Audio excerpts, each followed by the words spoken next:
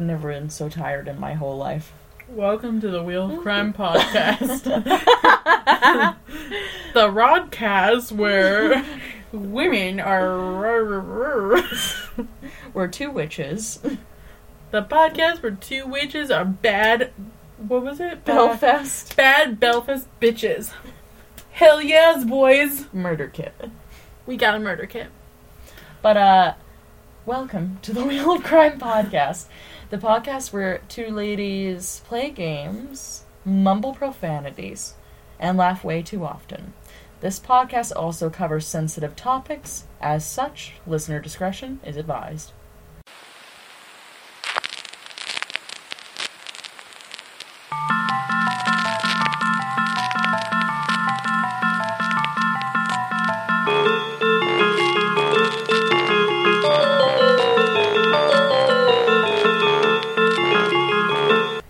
Welcome back, my bad Belfast bitches. Welcome, my hoes.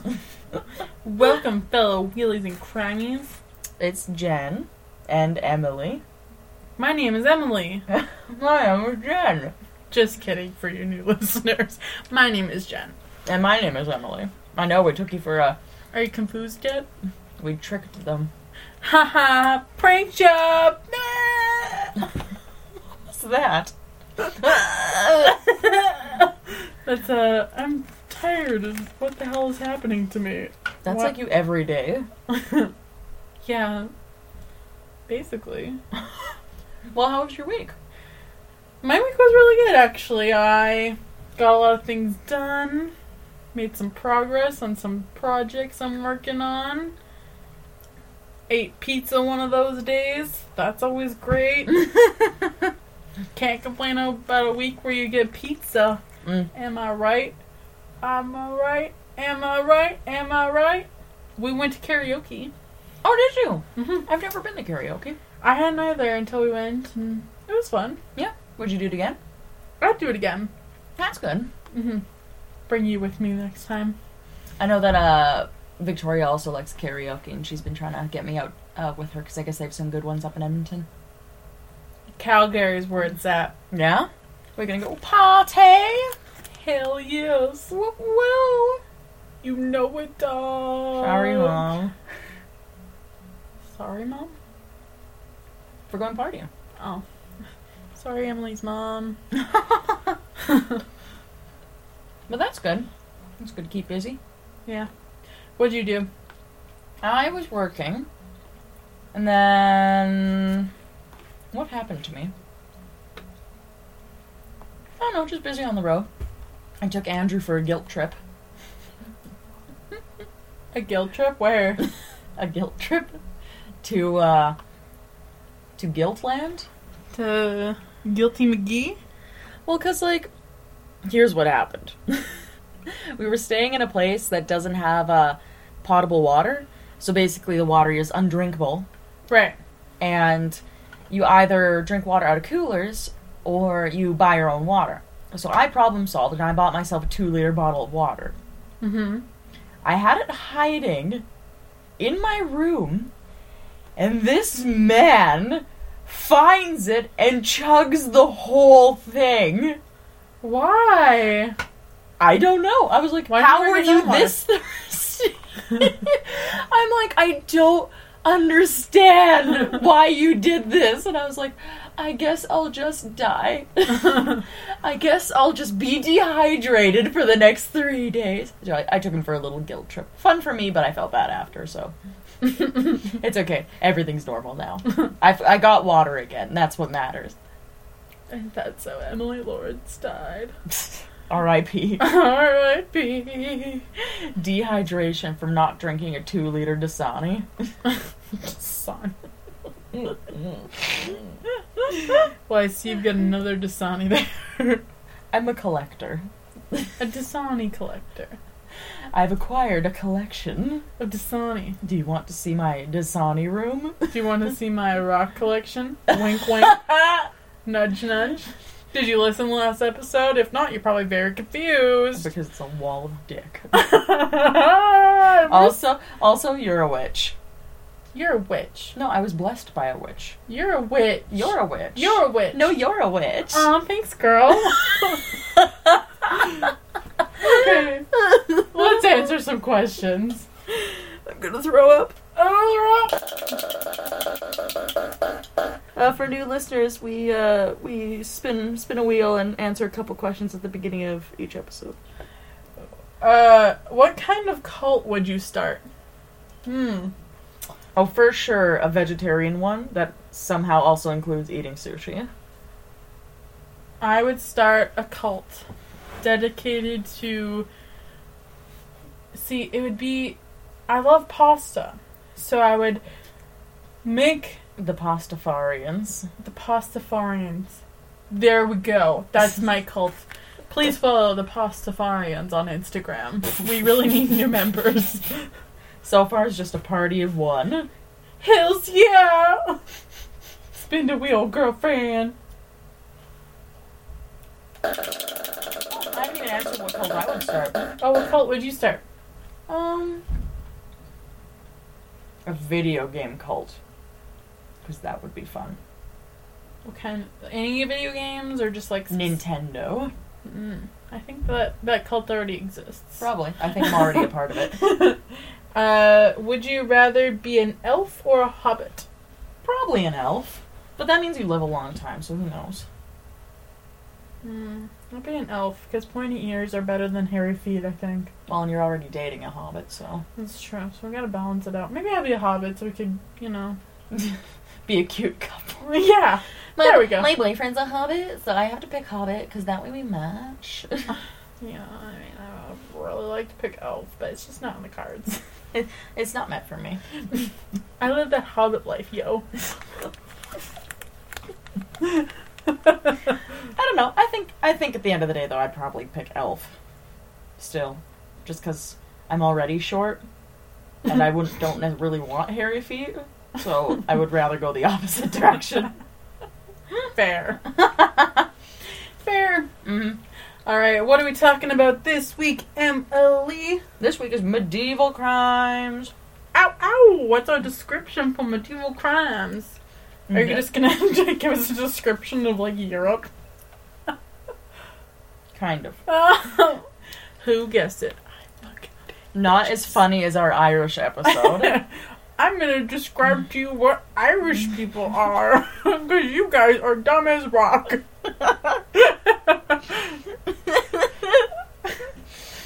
Leprechauns. Still kills me. I can't help but laugh. I don't know why that's so funny. I don't know, man. It just is. Gonna go out and find some leprechauns. Pretty much. Pretty much, yo. As for our description, though, for medieval crimes, we have, in the history of Europe, the Middle Ages, or medieval period, lasted from the 5th to the 15th century.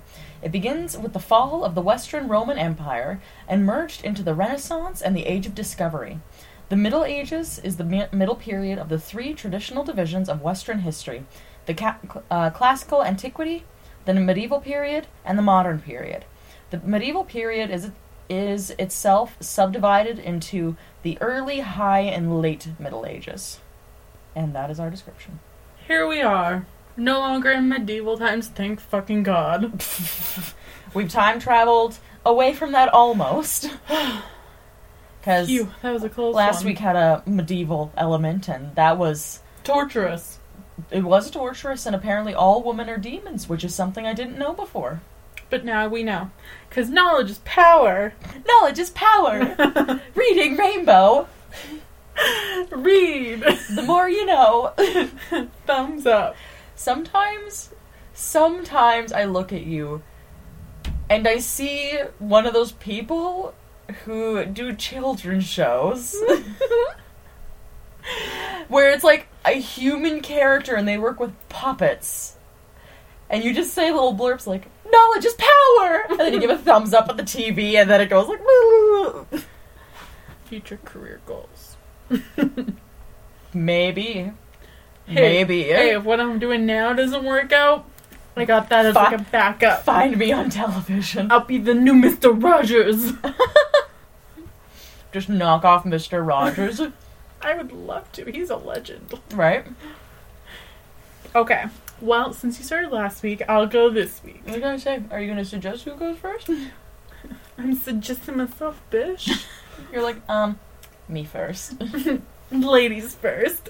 Witches first. My witches and my bitches. I'm both. Emily just threw her iPad at the floor. She tried to throw it at me the other day. It's true. That was a thing that happened. Yep. Alright, so we're going to talk about Bellizia San Giovanni Latanio, which is a church. Okay. What happened here over 1,000 years ago is still too horrible to speak of. Uh-oh. This is the church where Pope Stefan VI? What is VI? The fifth, I think? The fifth put the rotting corpse of Pope Formosus on trial in January of 1897. On trial? On trial. That's disgusting. Yep. The trial was called the Cavalier Synod or Synodrius Horrendius, since everything is more colorful in Latin. It ushered in one of the most corrupt eras in history of the papacy, a time that is now referred to in all seriousness as pornocracy. Mm-hmm. To understand what happened to Pope Formosa's unfortunate corpse, you have to understand the world around him was falling apart. The Western Empire, Charles Magny, had united and had since crumbled into the smaller and smaller factions. Little fiefdoms were eyeing Rome's treasures and demanding protection money, while the city was still smarting from the Sarkrian sack of 1846. Mm-hmm. Rifts formed within the church as the men who aspired to be pope found they needed the additional strength of one of the many secular leaders to achieve it.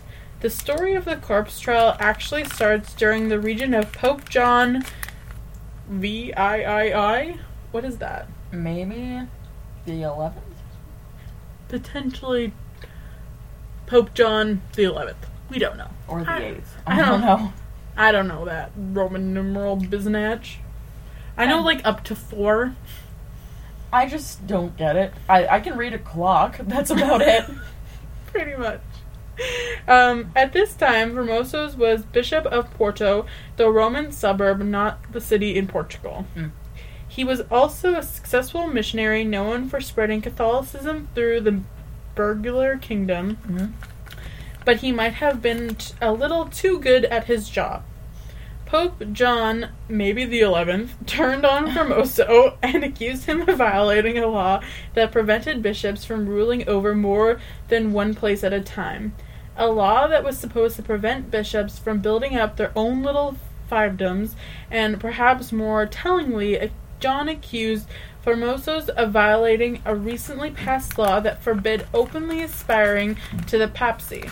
Formosus was getting a little too close for comfort, so John had him excommunicated.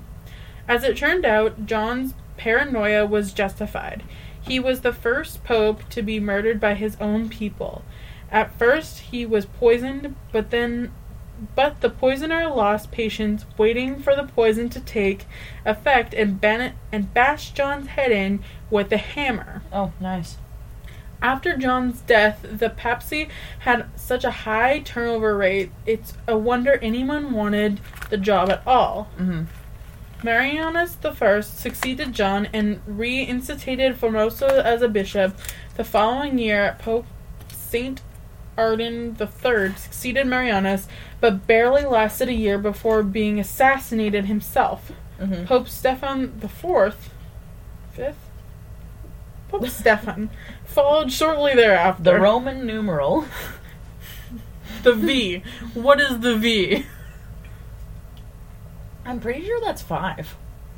Pope Stephan V followed... Why don't they just come up with new names? Why do they all have to be Pope Stephan 1, 2, 3, 4, and 5? Can somebody please explain this to me? I don't know. Emily, give me answers! I have none! Get out of here, then. I've run out of answers. Get the fuck I've out. hit my quota for fun facts for the day. Useless. I know. Anyways, so Pope Stefan, The maybe 5th. maybe the 5th, followed shortly thereafter. Finally, in 1891, it was Formoso's turn. He managed to hold on to the popeness, the Pope job, The Pope job. for 5 turbulent terms after dying of a stroke. His successor, Boniface VI, was elected quickly to a time of riots and like a bunch of other bad shit going on. Right. But he was an odd choice. He had been defrocked twice for immoral conduct. He only ruled for 15 days before he died of either gout or poisoning again. Oh, probably poisoning. For sure. Probably. Next stop was Pope Stefan V, maybe. Mm-hmm. Less than a year into his popeness, he Popeness. he gave the order to dig up Formoso and force his corpse to stand trial for crimes of Pope John, maybe the 11th, had excommunicated him for, seeking the popeness and ruling over more than one place at a time as a bishop. Mm-hmm. Now, Stephen V, maybe, reason for desecrating this poor corpse could have been to shore up some political alliances with a faction that hated Formoso, but more than likely it was to cover up for the fact that Stephen was guilty of the exact same things he was accusing Formoso of. Formoso had made Stephen bishop, and Stephen had become Bishop of Rome, a title that comes with being a pope, while he still held that post. But if Formoso could be found guilty of that same crime, being simultaneously bishop of 2 places, his actions would be null, and Stephen wouldn't have been a bishop when he was elected pope. Stephen also might have been completely insane. Mm. He did put a dead person on trial. Right. That's not something really a sane would do. No. So the corpse of Formoso was dragged out, dressed in Pope robes, and propped up in a chair at San Giovanni Laterano. Blah, blah, blah. Right. Ironically, poor Formoso's name means good-looking, though by then he was a horrific sight. A deacon was appointed to speak for him, but predictably didn't say much while Stefan screamed at the corpse. Can you fucking imagine this sight? That sounds ridiculous and terrible. It does. And this poor man's like, I'm supposed to speak for a corpse in court. What the fuck? I'm a deacon. Give me a break. He's like, I didn't go to law school. Bitch, do I look like a lawyer? The answer is no. Do I look like a lawyer? I went to deacon school. Whatever that is. At one point, the trial. Yeah, what school do people go to become popes, priests, deacons? I don't know. The church? The school of church? God University. I have no idea. At one point in the trial. UOG, the University of God. Yes. Anyways. At one point in the trial, an earthquake shook the basilica, damaging part of it. But even in the face of this ominous sign, Formoso was found guilty on all counts, stripped of his vestments, and had 3 fingers he used for blessing on his right hand chopped off.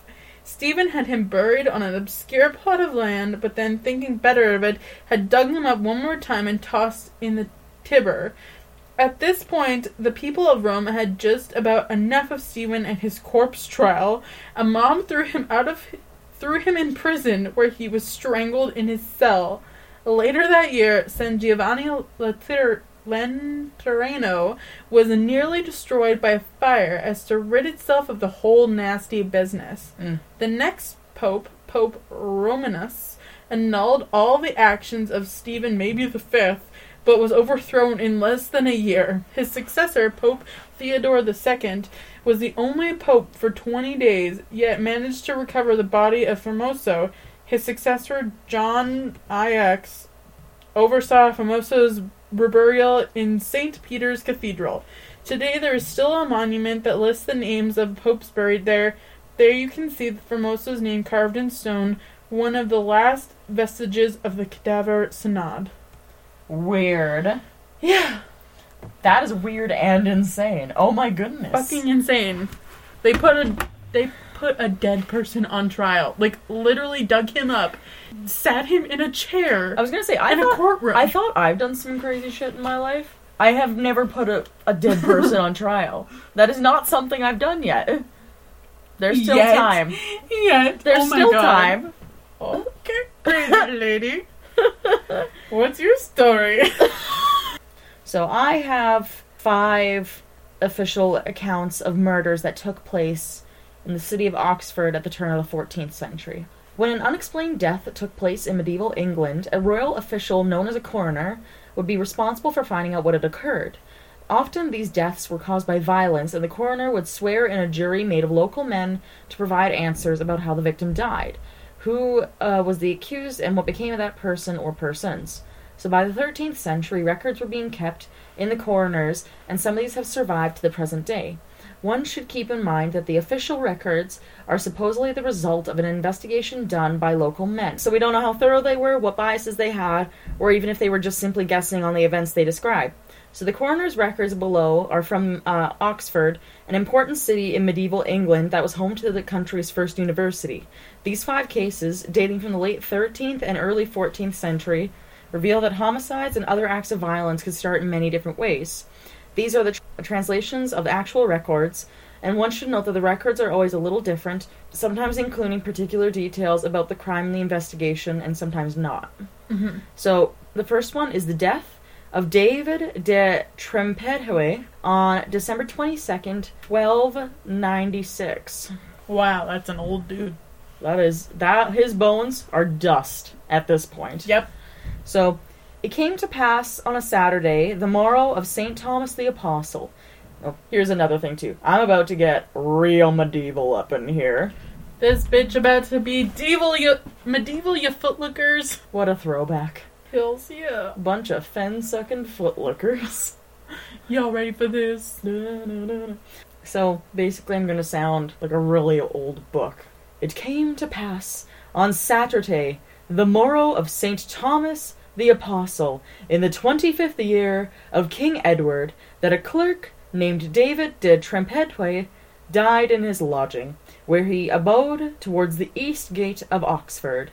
And the same day he was viewed by Adam de Spalding, coroner of Oxford. He had a wound with a long knife under the left breast, very deep. An inquest was held thereon the same day before the said coroner by means of the 4 neighbouring parishes, to wit, St. Peter's in the east, St. Mary's, St. Mildred's, and All Saints, and the sworn men in the said inquest say upon their oath that on the Sunday next after the feast of St. Nicholas and the said David, on the hour of curfew, took a harlot named Christina? A harlot named Christina. I hope that's how people refer to me. Yeah, this harlot over here. Of Worcestershire. Don't worry, that is how people refer to you. Oh, okay. You're like, shh, don't worry about it. That thing you're suggesting, it's the truth. Yeah, so, with him, even to a street called Soclusterate, and entered one of the schools, and there certain clerks, whose names are unknown, came upon him, who were lying in wait for the said David, and made an assault on him. And so in that assault he was wounded, whereof he died on the Saturday aforesaid, and so he lived for 12 days, and had all the church rites, and never after could it be found out who were guilty of his death. So to summarize, he was seen with a hoe named Christina, but then no one knows how he died or who did it. Are you from New York now or something? Yeah. Brooklyn? Yeah. Yeah, more or less. Basically, David took a hoe named Christina out for a walk somewhere where he was stabbed and probably robbed, and that's how he died. And Christina was like, nah, I gotta run away. I gotta be at the medical center tomorrow at 9 a.m.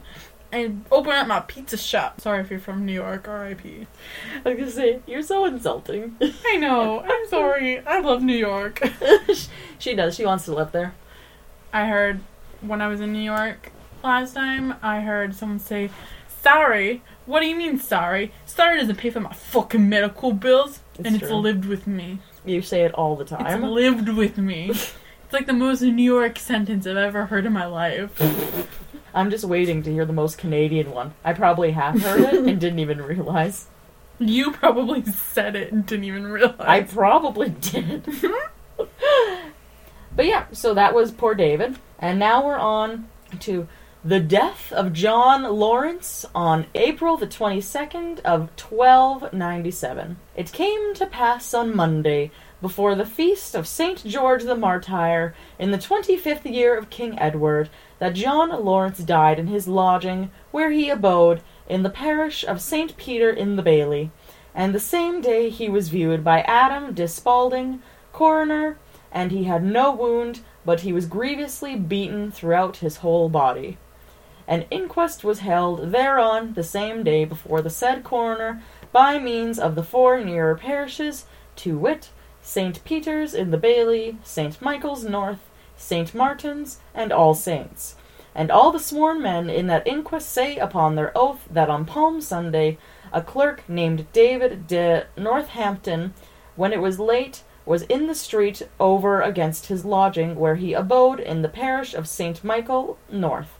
Beneath the north wall of the town, as he was walking, he was saying his prayers and orisons, and the said John Lawrence came there, meeting him, and to cause a strife pushed him with his shoulder once and again.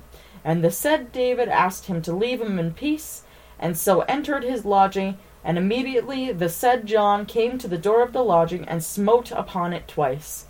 And the said David came forth with a staff, and smote him on the head, so that he fell to the earth, and beat him with the staff on the shoulders and the back, and the reins, and throughout his whole body, whereof he died on the Monday aforesaid, and so he lived through 15 days, and had all church rites.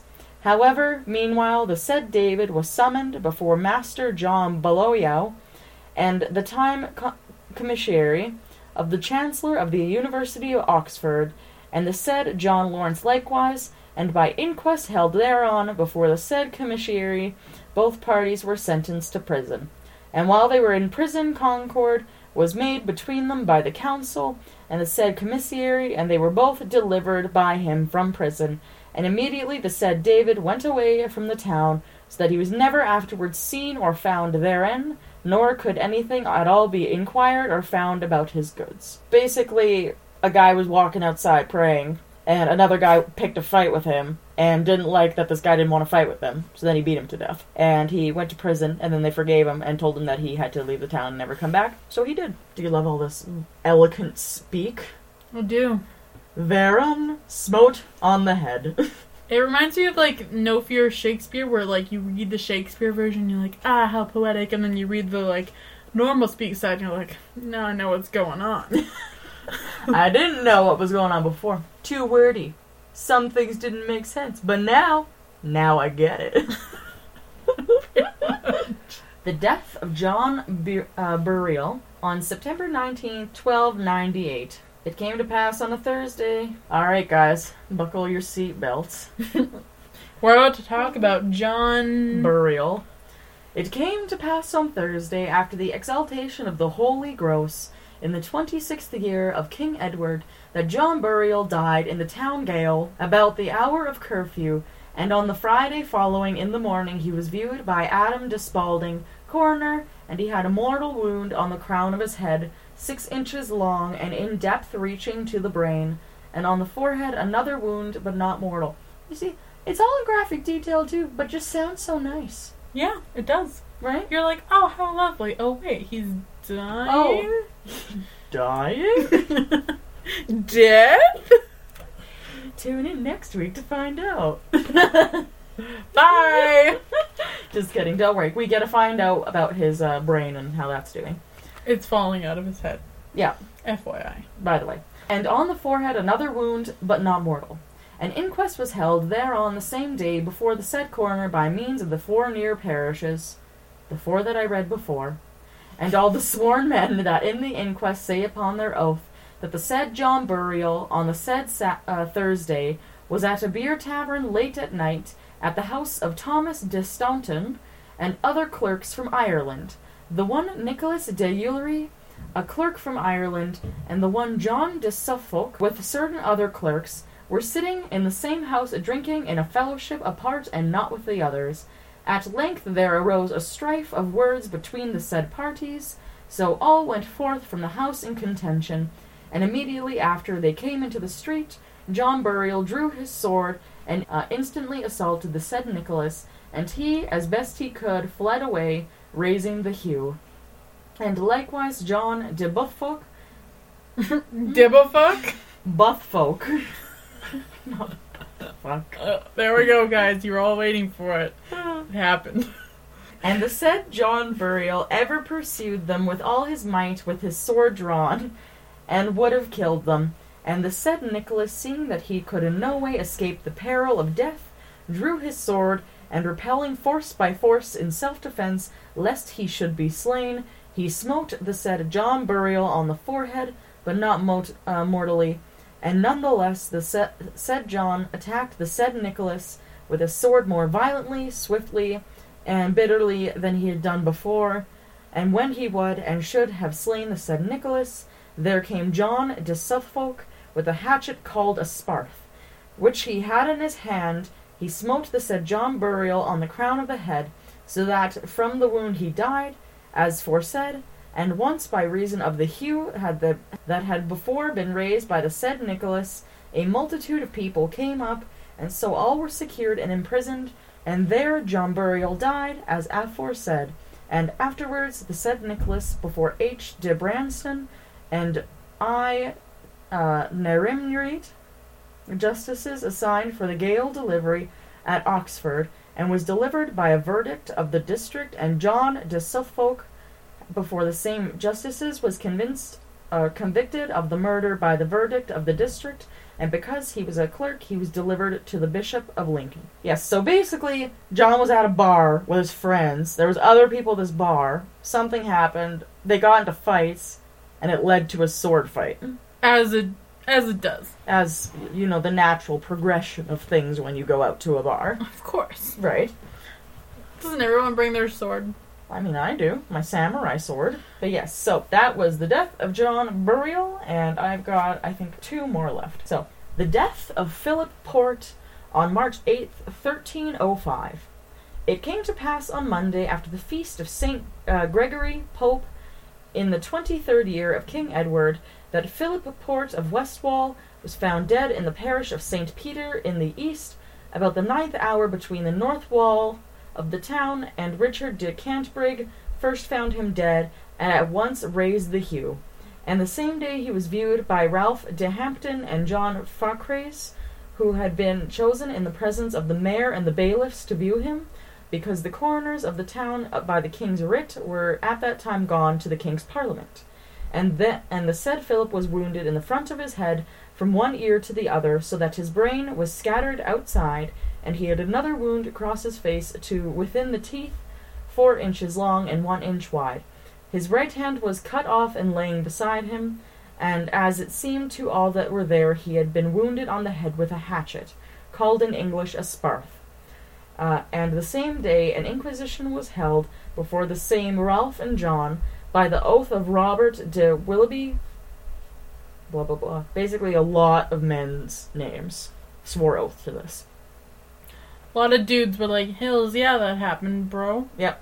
And all the said jurors say upon their oath that John de Burdon of the county of Lancashire, in Kebald Street on the Sunday last, late in the dusk of the evening, came to the lodging where said Philip abode, in the parish of St. Peter in the east, and he was in his chamber, called him, and asked him to come up with him to a beer tavern, promising that he would give him some drink. and he came out and went with him. The John, after drinking, withdrew, and so Philip began to go towards his lodging after curfew. And when he came to the corner under the wall towards East Gate, 5 clerks, whose names they know not, made an assault on him. And he would have fled for them, but they followed him and caught him and wounded him on the forehead, and slew them, and at once they fled. And they say they know not the names of any of them, nor where they dwell, but they say certainly that John de Burdon was the principal cause of his death, and that it was thought through him that the 5 clerks committed the said felony. Pledges of Richard the Finder that he will appear before the judges when they come into those parts for the next assizes are Adam de Essex and Hugh de Burton. Wow. Basically, Philip was at home and one of his friends invited him out to a tavern. Because he is a bad Belfast bitch. You know it. And he was there hanging out with his friend, and then at some point he decided he wanted to go home, and some people followed him from the bar and killed him with a hatchet. Lovely. Yeah. And lastly, I've got the death of Thomas de Weston on June 26th, 1306. So, it came to pass on Saturday, the morrow of the Nativity of St. John the Baptist. I feel so eloquent. I need a long white wig. Here. Thank you. She's wearing a long white wig. It's Yep. very curly. She's got the lipstick. Yep. It's very beautiful. Wish you guys could see. The morrow of the Nativity of St. John Baptist in the 34th year of the reign of King Edward, that Thomas de Weston Hayward of the Abbot of Ausenay. Ausenay? This is supposed to be English. You're supposed to speak English. That's also a problem. Whose fault is it? It's still mine. Died in the grange of the said abbot at Walton, near Oxford, at the 9th hour, and on the Sunday next following in the morning he was viewed by John Weath, king's coroner of the town of Oxford, and he had 2 wounds on the top of his head, in length, each of them 4 inches, and in depth to the bone, but not mortal wounds, and he had another wound in his back close to the spine, on the right side with a small arrow, and it was 1 inch in breadth, and reached to the heart, and it was mortal.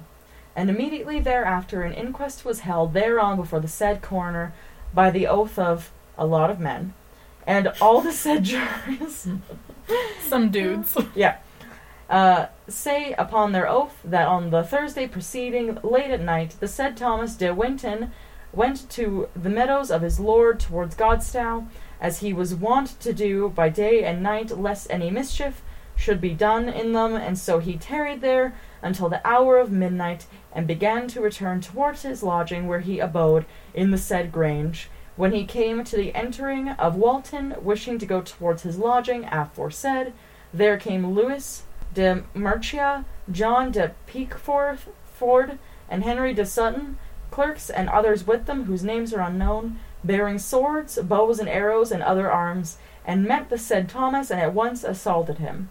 And John de Pickford smote him with the sword, and gave him the wounds on his head. And Thomas, seeing that he was in peril of death, by the greatest effort escaped from their hands, and fled from them.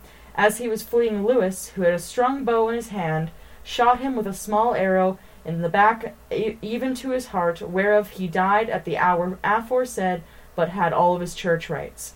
They say also that the said Henry de Sutton was in their company, and consenting to the deed, yet did him no evil. The bailiffs are commanded to secure the said Louis, John de Pickford, and Henry de Sutton, if they may be found, and keep them safe until the king's justices shall visit these parts. So basically, he was going out to the grange, which is just another way of saying kind of like a wheat field, almost.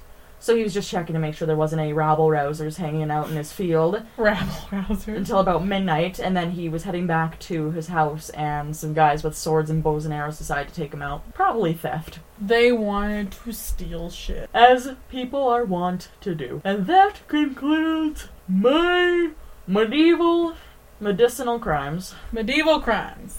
Crims. Medieval crims. My med crims. The meds. Alright, I think it's time to bring the wheel out again. Where's that wheel of ours?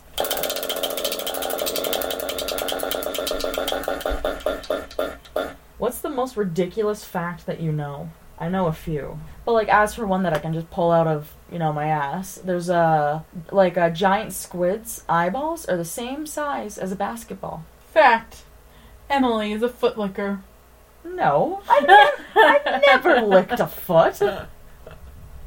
I really don't like feet, if we're gonna be honest. Bears. Beats. Battlestar Galactica. Fact. Black bears are the best bears.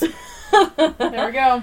No, you have to pick a real fact. You're eating gummies, right? Those have gelatin in them, which is made from boiling bones. It's the residue that comes from that. That is a fact. That is a fact. It's delicious. It's disgusting. If you could detach one body part, which one and why?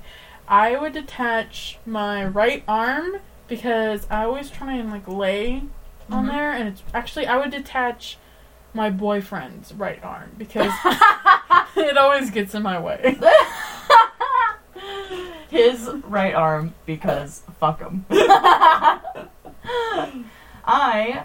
don't know. I feel like I would want to either detach my nose because I hate bad smells with a passion, especially garbage or bottled cans.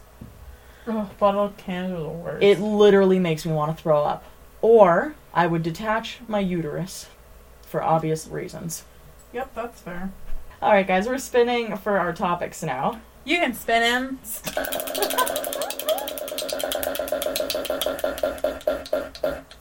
Alright, next week's episode is going to be... Small town crimes! Woo-hoo! Stole the reveal from you. What? I was waiting for it. No, that'll be a fun one. I'm excited. Yes. Woo! But I think that pretty much concludes our this week's episode. I don't know. You got any more thoughts about medieval crimes? I'm really glad we don't live in the medieval times. Me too. One, because obviously I'm a witch. I like running water. Yeah, that too. I love indoor plumbing. I don't want to pee in a hole. Number one. There's many reasons. So many reasons. More than I could ever possibly count. But you can listen to this podcast on iTunes, Spotify, and Stitcher, but please leave us a 5-star review on iTunes. It really helps us out, and you'll get a gold star on your forehead magically, because I'm a witch. If you give us 5 stars. I am a sorcerer. Anything goes. You will get gold star. Jen will promise. We're just magical. I'm magical. What can I say? Right? You can also send us an email at wheelofcrime@gmail.com. Or follow us on social media at Wheel of Crime on Instagram, Facebook, and Twitter. Yep, love you guys, and we'll see you next week. Or you will listen to us next week. We will talk into a microphone Next week. And you will hear next week. Goodbye. Bye.